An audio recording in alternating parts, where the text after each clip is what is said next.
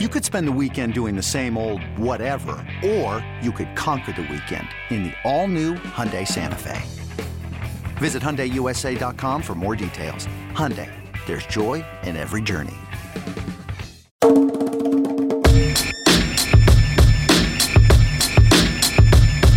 Welcome in, everybody, to the Flagship Podcast preview. We are previewing Texas and Iowa State.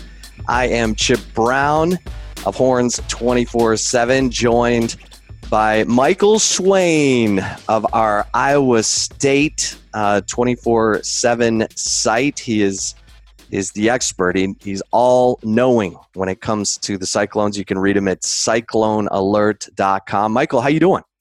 I'm doing great. Really excited for what should be maybe one of the best Big 12 games of the year this weekend. It should be, definitely an exciting game, and certainly has a lot of stakes for the Big 12 title race.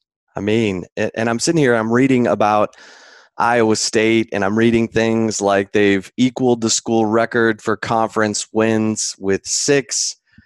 They've ensured a 4th straight winning season, which is happening for the first time since 1928.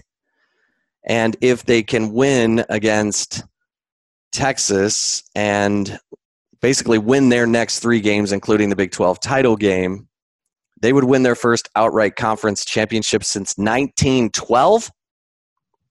Is that right, Michael?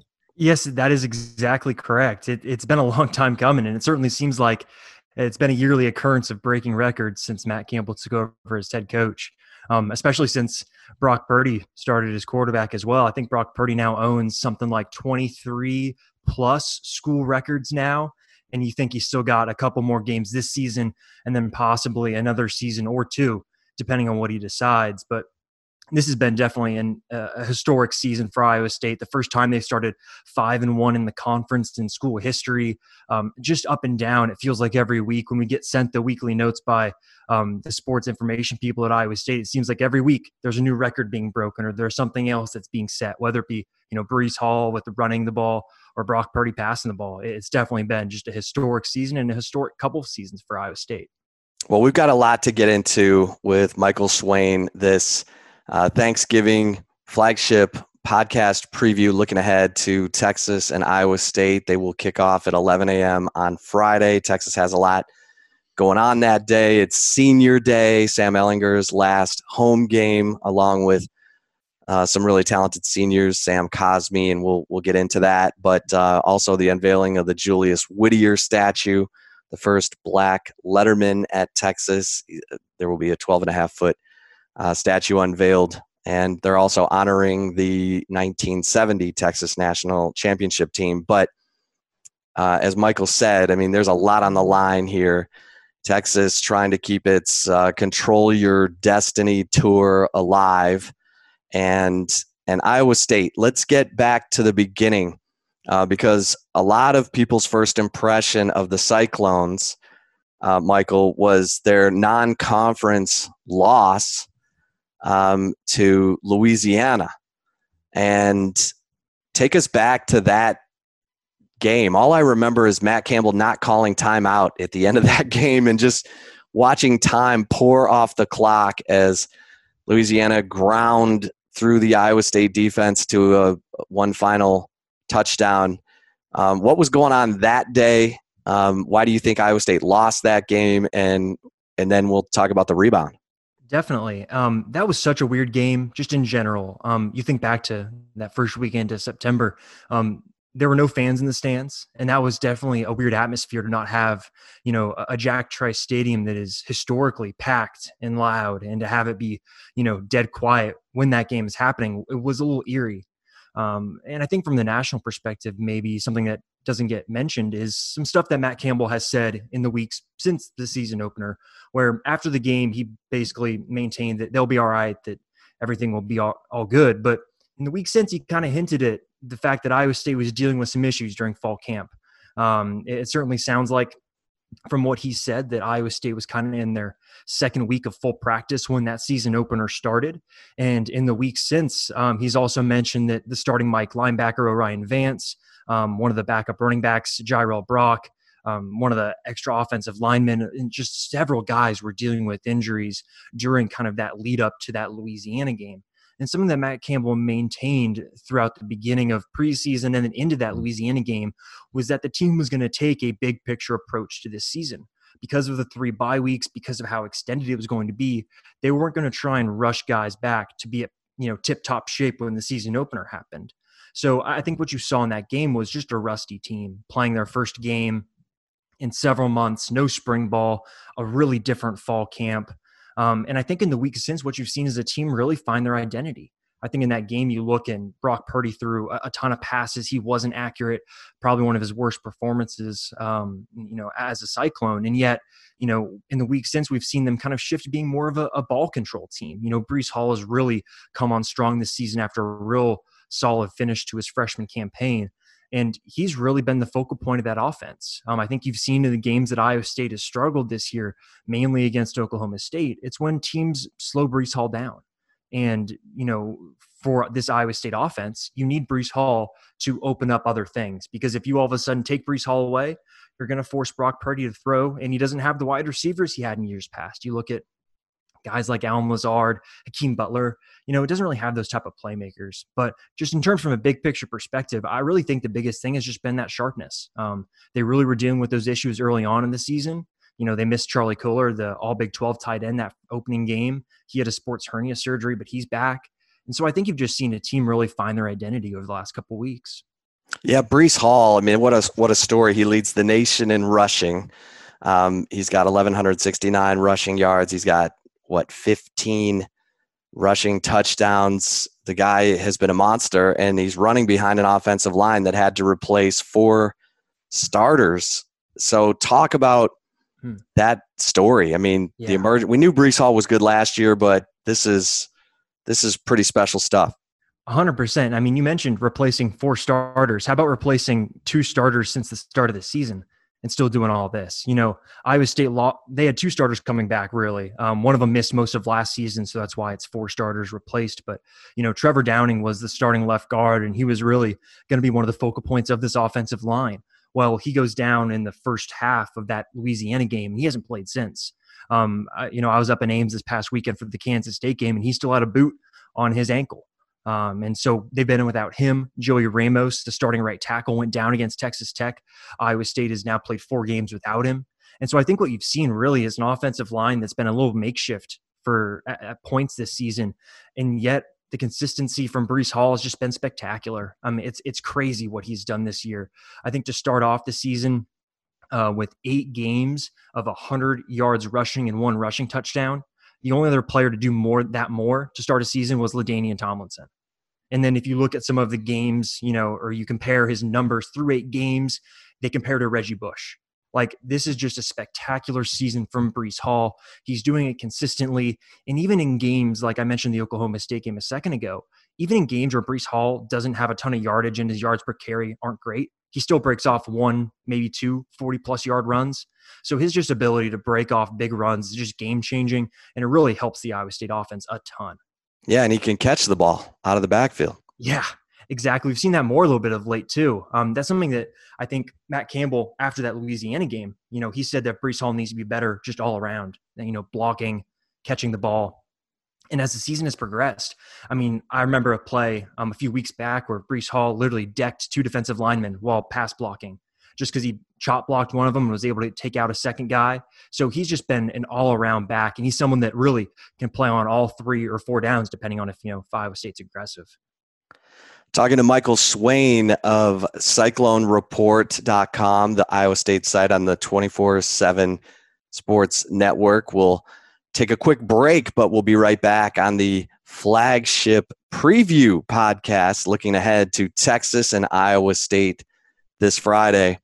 Introducing the Two-Way V4, where groundbreaking fuel cell technology meets fresh foam cushioning for the ultimate performance. With Fuel Cell, each step feels explosive, delivering unparalleled energy return. Paired with fresh foam, experience maximum comfort throughout the game. Its lightweight textile upper offers support and breathability without sacrificing agility. Whether you're hitting the clutch shot or locking down the opposition, the Two-Way V4 gives you the tools to play at a high level. Learn more and purchase the Two-Way for yourself at NewBalance.com. Michael, let's get into Brock Purdy because he and Sam Ehlinger were the two probably, veteran, most talked about quarterbacks in the league. And it seems like both have pressed a little bit this year at times. Brock Purdy, as good as he was against K-State in that 45-0 rout, and he was 16 of 20, 3 touchdown passes, no picks, ran 7 times for 59 yards. It seemed like he was just that bad the previous game against Baylor, where he had 3 interceptions, including a pick 6 in the second quarter that put Baylor up 21-7. Take us through the ups and downs of Brock Purdy. It really has been. I think you used the right word there, press.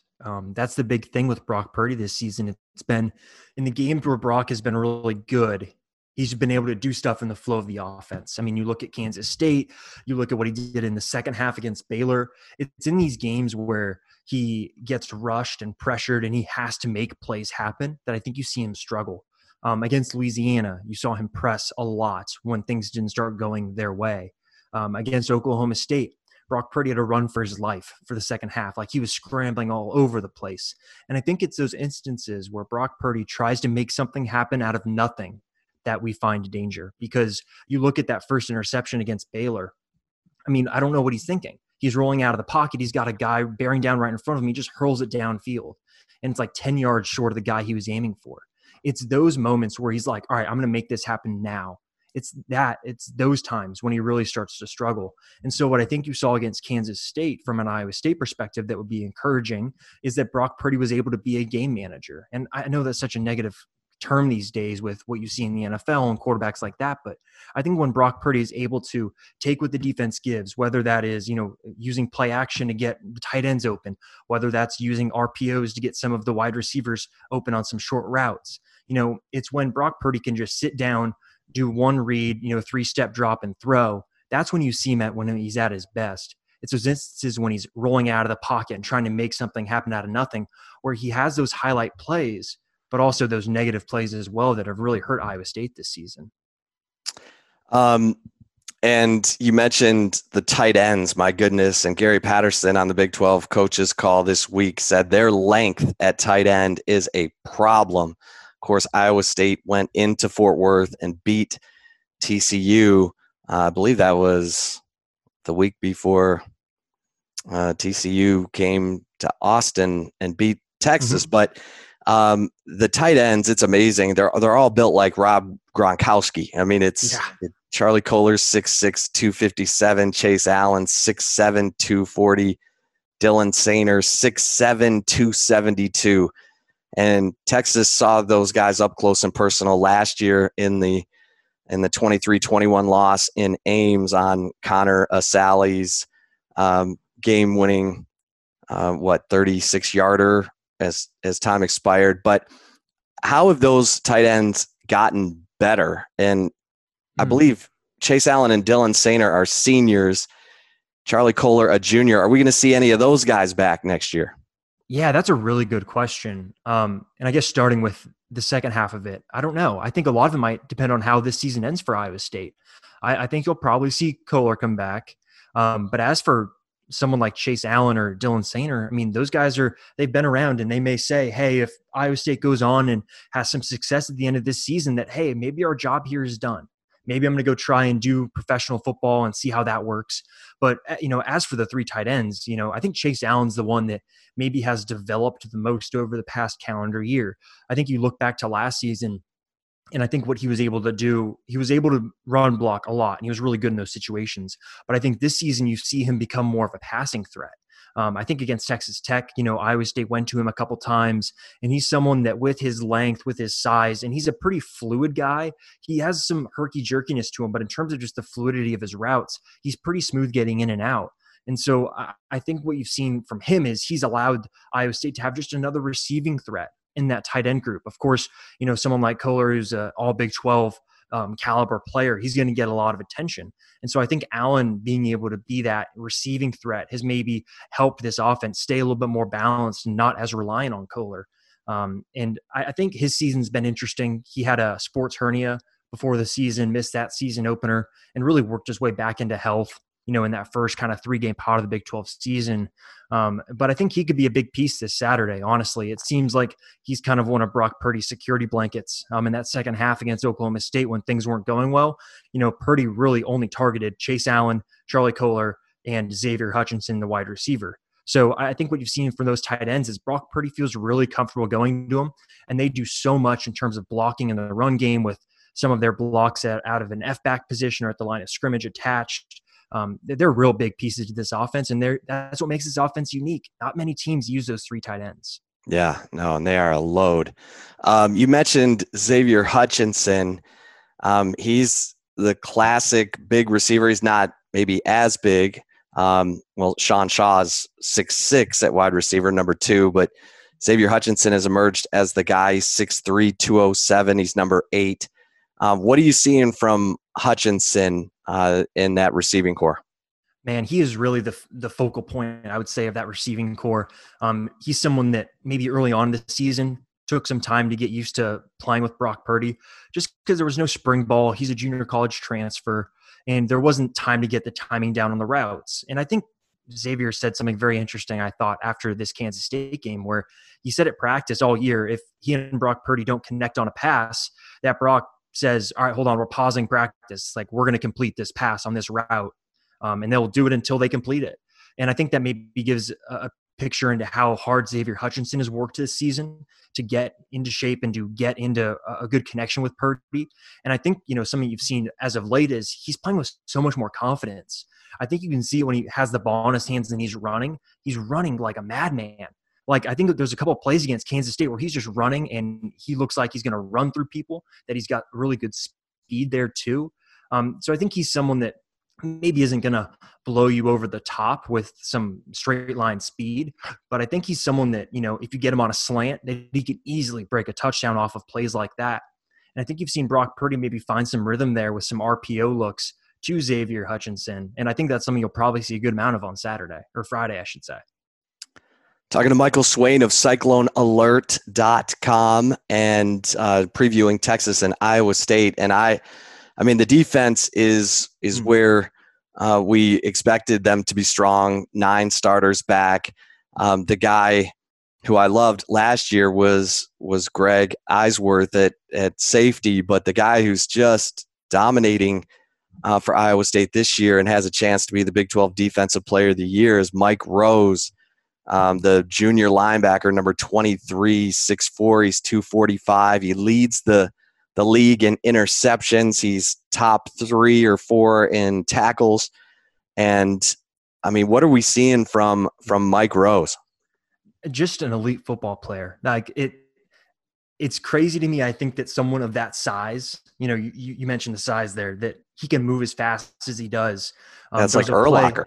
Yeah, exactly. Like, so there's a play on Saturday against Kansas State, Deuce Vaughn from Kansas State, a really fast running back, someone that's hard to tackle.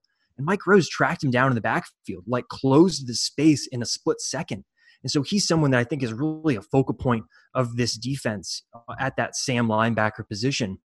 He's someone that, does a lot of things in terms of fitting the run, in terms of playing some zone underneath. I think some of his interceptions this season have come when he's had the ability to kind of read a play as it happens.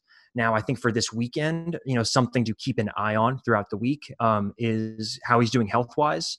There was a clip at the end of the Kansas State game that showed him leaving the field with a little bit of a limp. And so that's something that we'll have to keep an eye on. Matt Campbell is not super forward with injury updates. So we'll see what he says, but I'd say stay tuned to our site for updates on that. But just in terms of ability, he's someone that is just a game changer. He comes up with such big plays. I think of his interceptions this season. They've come on big moments. The one against TCU basically seals the win, in Fort Worth. He's someone that is just a big-time player for this football team and someone that I think is really kind of a leader of that defense along with Greg Eisworth, as you mentioned. Yeah, definitely look for number 23 on that Iowa State defense because he's fun to watch. And probably the group that their defensive line, Jaquan Bailey, who I remember as a freshman making plays against Texas in that shutout win up in Ames, is now a senior and 6'2", 261. I think he hurdled a player to get a sack. I mean, he's super athletic. Number 3. And Tom Herman was glowing about Isaiah Lee, the sophomore nose tackle, number 93. But tell us about that Iowa State defensive line. Man, I think they have one of the best defensive lines in the Big 12. And I think just the thing that makes this defensive line so good is the versatility it has. They really have 6 guys that they can rotate on that 3-man front and really not have a huge drop in production. You mentioned Jaquan Bailey. He's definitely the focal point, I feel like, of that defensive line. He's someone that is just going to take double teams all afternoon, and he's someone that, is going to do that and then split it a couple of times and get a tackle for loss or get a sack. He's someone that is just a dominant player in general. He's someone that can take over a game. I mean, you have to look no further than his first half against TCU early in the season. I think he had 3.5 sacks, a sack fumble that really changed the game. He's someone that in a split second can really change the momentum of the game. And then you look kind of on the other side, you look at Isaiah Lee, who you mentioned there at kind of that nose guard position. Iowa State lost its nose guard after last season, and that was a position that there may be some question marks at coming into this season of who's going to fill in there, how consistent are they going to be, and Isaiah Lee has played really well this year. I'd say Joshua Bailey has played really well at that spot too. And then you kind of look at maybe that boundary side defensive end position. And then they've got a defensive end, Awuzurike, who is really good at stuffing the run. He's someone that's been kind of consistent, doesn't get mentioned a bunch, but he's just consistently, producing from that spot. But I think the guy that, Texas fans should really focus on this weekend is going to be Will McDonald. He is a freak of nature in all the good ways. He's got length, size, explosiveness. Jaquan Bailey set the record for career sacks this season, and Will McDonald could break it next season if he has an incredible season. He's just someone that is a sack machine. He has a half sack in almost every game this season. They've lined him up on the same side as Jaquan Bailey, which isn't fair. Having those 2 guys on one side of the football really would create some havoc for any offensive line. So I think what you've seen from that defensive line this season is a lot of consistency from kind of the older pieces. And then I think you've seen from maybe some of the younger guys like a Will McDonald, Zach Peterson, guys like that have really come in and flashed and performed well, despite only getting, about 15 to 20 snaps a game. Really good stuff. I mean, this is a salty Iowa State defense, and it's led by coordinator John Haycock, who Tom Herman gives all the credit to for the 3-8 cloud defense that is sort of proliferated the Big 12. Baylor played it with perfection last year under Matt Rule, and John Haycock gets the credit for introducing that against Texas in Ames in 2017, according to Tom Herman. Not sure, never went back and checked the film before that game, but talk about that relationship with between Matt Campbell and John Haycock, the defensive coordinator. Yeah, definitely. They worked together at Toledo, and I think there's a lot of trust between the two of them. I think what you've seen Haycock do this season specifically is adjust on the fly. I think you've seen Iowa State get off to maybe some slower starts at the start of games defensively. I think specifically about maybe the Oklahoma game, and there are some other instances this season as well. But then all of a sudden, kind of in the second half, the defense will clamp down, and by the end of the game, you look at kind of some of the second half stats, and usually the second half stats are a lot less than the first half stats, which is odd when you think about college football and how, garbage time can kind of impact stats in terms of just the overall numbers. But I think what you've seen too is as time has gone on, now we're at the point where a lot of these guys have been in this, 3-3-5 scheme for a while. So I think there's some great understanding and there's, really good cohesion there in terms of guys like Greg Eisworth, Lawrence White, who have played a lot of football. Mike Rose as well. So I think Haycock really trusts what those guys can do and what they bring. And so I think he's able to throw maybe more at them than if you had maybe a younger defense that they're just trying to learn the scheme. I think now you've seen this defense really kind of almost become chameleon-like just with how they change throughout the game. Sometimes they'll drop kind of that middle safety towards the line of scrimmage, and they'll let him kind of go be a run blitzer and go fit the run a lot. Or sometimes they'll switch it up and drop him back a little deeper and play more, almost like cover 3. So, I think there's just a lot of stuff that Iowa State can do because they've got such a versatile defense, but also just an experienced one. We were talking about talking to Michael Swain of CycloneAlert.com on the 24/7 Sports Network covering Iowa State, and I asked you which was the more convincing win that Iowa State has had this season. Would it be the 45-0 shutout of a depleted K-State team without its two of its best defenders and maybe its best receiver in Malik Knowles, or the Oklahoma game where they beat OU in Ames 37-30, and that was an OU team, obviously, before they got Ramondre Stevenson and Ronnie Perkins back. But what would you say has been the most convincing win? And then we'll get into their one conference loss. Yeah, I think that the Oklahoma one is more impressive. You mentioned the depleted Kansas State team, and I think that's pretty true, that Kansas State team was not at its full strength. And I think just in general, I think when you look at the way that Oklahoma game kind of played out, where Iowa State gets down early, I think they're down 17-6 around at the 12-minute mark of the second quarter, and then something changed. And all of a sudden, I think the defense really clamped down. They were able to slow down Spencer Rattler. And I think there are just so many plays in that game that I think give you a peek into what this season has been like for Iowa State. It's big plays from seniors. Kene Nwangu, returns a kickoff. I think it was like 80-something yards and puts Iowa State in the red zone, which sets up a score that really changed the momentum of the game. It's the play of Jaquan Bailey down the stretch where he's, consistently getting in the backfield and forcing Rattler to move around. It's just consistent plays from seniors and then quality play from Breece Hall. Down the stretch in that game, just Breece Hall was fantastic. The amount of times he was breaking tackles. And I think there's something to be said for running backs that get better as the game goes on. Running backs can be great in the first, second quarters when they're fresh, but can they do it in the fourth quarter when they've already had 20 plus carries and a couple other touches, out of the backfield? And I think Breece Hall really did that.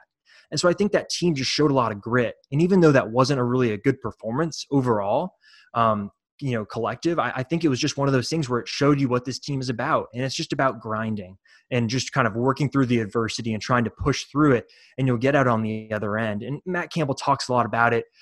He talks a lot about daily development. And if you guys are on the Big 12 coaches teleconference, you guys hear it every week. It's about the daily development and weekly development. And I think that game kind of showed it. The team didn't all of a sudden freak out when they were down by, 11 points. They just kind of stayed the course and were able to persevere. Against Oklahoma State, they lose 24-21. Connor Asali misses a couple of field goals in that game, obviously a 3-point game. What went wrong in Stillwater? I think a lot of things went wrong in that game. I think namely, I think you have to look at the offense just based on how everything happened. Really the offense wasn't able to capitalize in the first half. They had a really big run from Breece Hall that set up them in a really good position to take a 14-0 lead. They weren't able to capitalize. Oklahoma State comes back and scores. And I think offensively, if you're looking for a recipe to beat Iowa State, I think you saw it against Oklahoma State. You have to play man-to-man coverage on the outside and blitz Brock Purdy like no other. Because what you've seen this season is this offensive line is good, but at times it can be overwhelmed when blitzers come, when there's extra men in the box that end up rushing. And what happens is Brock Purdy ends up having to run and scramble. And I mentioned earlier what happens when Brock Purdy runs and scrambles, and, turnovers happen and, missed plays happen. So I think Oklahoma State had a lot of success creating pressure and wreaking havoc, and Iowa State's receivers just couldn't get open. And I think that's been a theme this season. Outside of Xavier Hutchinson, the other wide receivers have really struggled to create separation. And Iowa State's been without kind of their one guy that would do that. And Tariq Milton, he hasn't played since the Oklahoma game. So, he's someone that Iowa State needs to get back. And if they can get him back this weekend, that'd be a great addition. But I think for a recipe to beat Iowa State, you got to be able to rush Brock Purdy, defend man-to-man on the outside, and then really stack the box and try and stop Breece Hall, which Oklahoma State was able to do with great success. Breece Hall finished with, 100 plus rushing yards, but most of those came on just one or two big runs that he had. So I think if you can really slow Iowa State consistently in the run game, pressure Brock Purdy, I think you'll be able to have really a lot of success against this offense. All right, we're winding things down here with Michael Swain of CycloneAlert.com. Michael, Matt Campbell, I'm looking at this roster. I'm seeing in the two deep a lot of juniors and seniors. Has he built this thing to where, I mean, obviously they've had 4 straight winning seasons, and that's a first since 1928. Has he built this thing to where it's sustainable, or does he have to have can he contend for the conference championship this year? And does he have the players in the pipeline to continue to be in regular contention for the Big 12 title? Definitely. I think so. And I think if you look at the recruiting classes Iowa State has brought in, it's something like 12 of the top 25 recruits of all time are currently on the roster and are going to be on the roster for the next year or two. So there's a lot of talent in this roster. And Matt Campbell kind of has a saying that he would much rather play you too late than too early. So I think that's why you might, if you glance up and down the depth chart or the roster itself at who's playing, you're going to see a lot of veterans and upperclassmen playing because Matt Campbell trusts them. But I think what you've also seen is some younger pieces. I'll use TJ Tampa for an example. He's someone that was a big recruiting win for Iowa State, an athlete out of Georgia. I think he had an offer to play at Georgia. And he's someone that has come in and played kind of as a number 2 at the cornerback position. He's played pretty well. So I think you've seen some guys this season establish themselves as younger players within the team. But in terms of just the overall development, I think the development of the current recruiting classes has been real positive. You look at the senior class and how they've developed. That's real positive. And I think that maybe will show you what happens when Iowa State gets these higher rated recruits, because they've had some really good recruiting classes as of late. And all of a sudden, I feel like in the next 2 years, we're going to see that those recruiting classes kind of reach the peak of their development, which will then hopefully allow Iowa State to compete for a Big 12 title year in and year out. Matt Campbell has struggled in November, but he's not struggling this November. I think his record in the final month of the season coming into this year was 9-6. But how do you see this game playing out on Friday, Michael? And give us your prediction. Yeah, I think we're in for a really good game, honestly. I think if Mike Rose is able to play and he's at somewhat near full strength, I do like Iowa State's chances, just because I think this team has shown that they can win in different ways. They've come from behind. They've established leads and held leads. They've established leads, blown the lead, and held on. I think this team has the ability to win in different ways. Now, I think you're still playing against a Texas team that is uber talented and is going to be fired up on senior day, especially as you mentioned off the top with everything that's just going to be going on around the program on that day. I think we're in for a really good game. I just think that Iowa State, this just kind of has a feeling of it being their year. It'd be the most 2020 thing ever for the Big 12 title to go to Iowa State, right? In a year like this. But I think they do win. I think you're going to see an efficient Brock Purdy. And I think this is going to be the Breece Hall game where finally Breece Hall is going to get some more of his due. He started to pop up on more Heisman watch lists and kind of people talking about him, but I think we'll see another performance that'll really kind of affirm his place there. I think Iowa State probably wins in a close one. I think I said 31-28. Yeah, I mean, Texas only seems to play one possession games, and they certainly last year's game against Iowa State was kind of indicative of the way Texas has played this year. So we'll see if it comes down to Connor Asali or Cameron Dicker. Michael, great stuff. Really appreciate the time. Michael Swain of CycloneAlert.com for all you annual members at Horns 24/7. And of course, all of you should be annual members. You can go check out Cyclone Alert and all their VIP content right now. So thanks to Michael Swain for his time, and thanks to everybody for listening to the flagship preview podcast previewing Texas and Iowa State. We will have much more to talk about on the flagship podcast next week. Until then, have a great Thanksgiving. I am Chip Brown.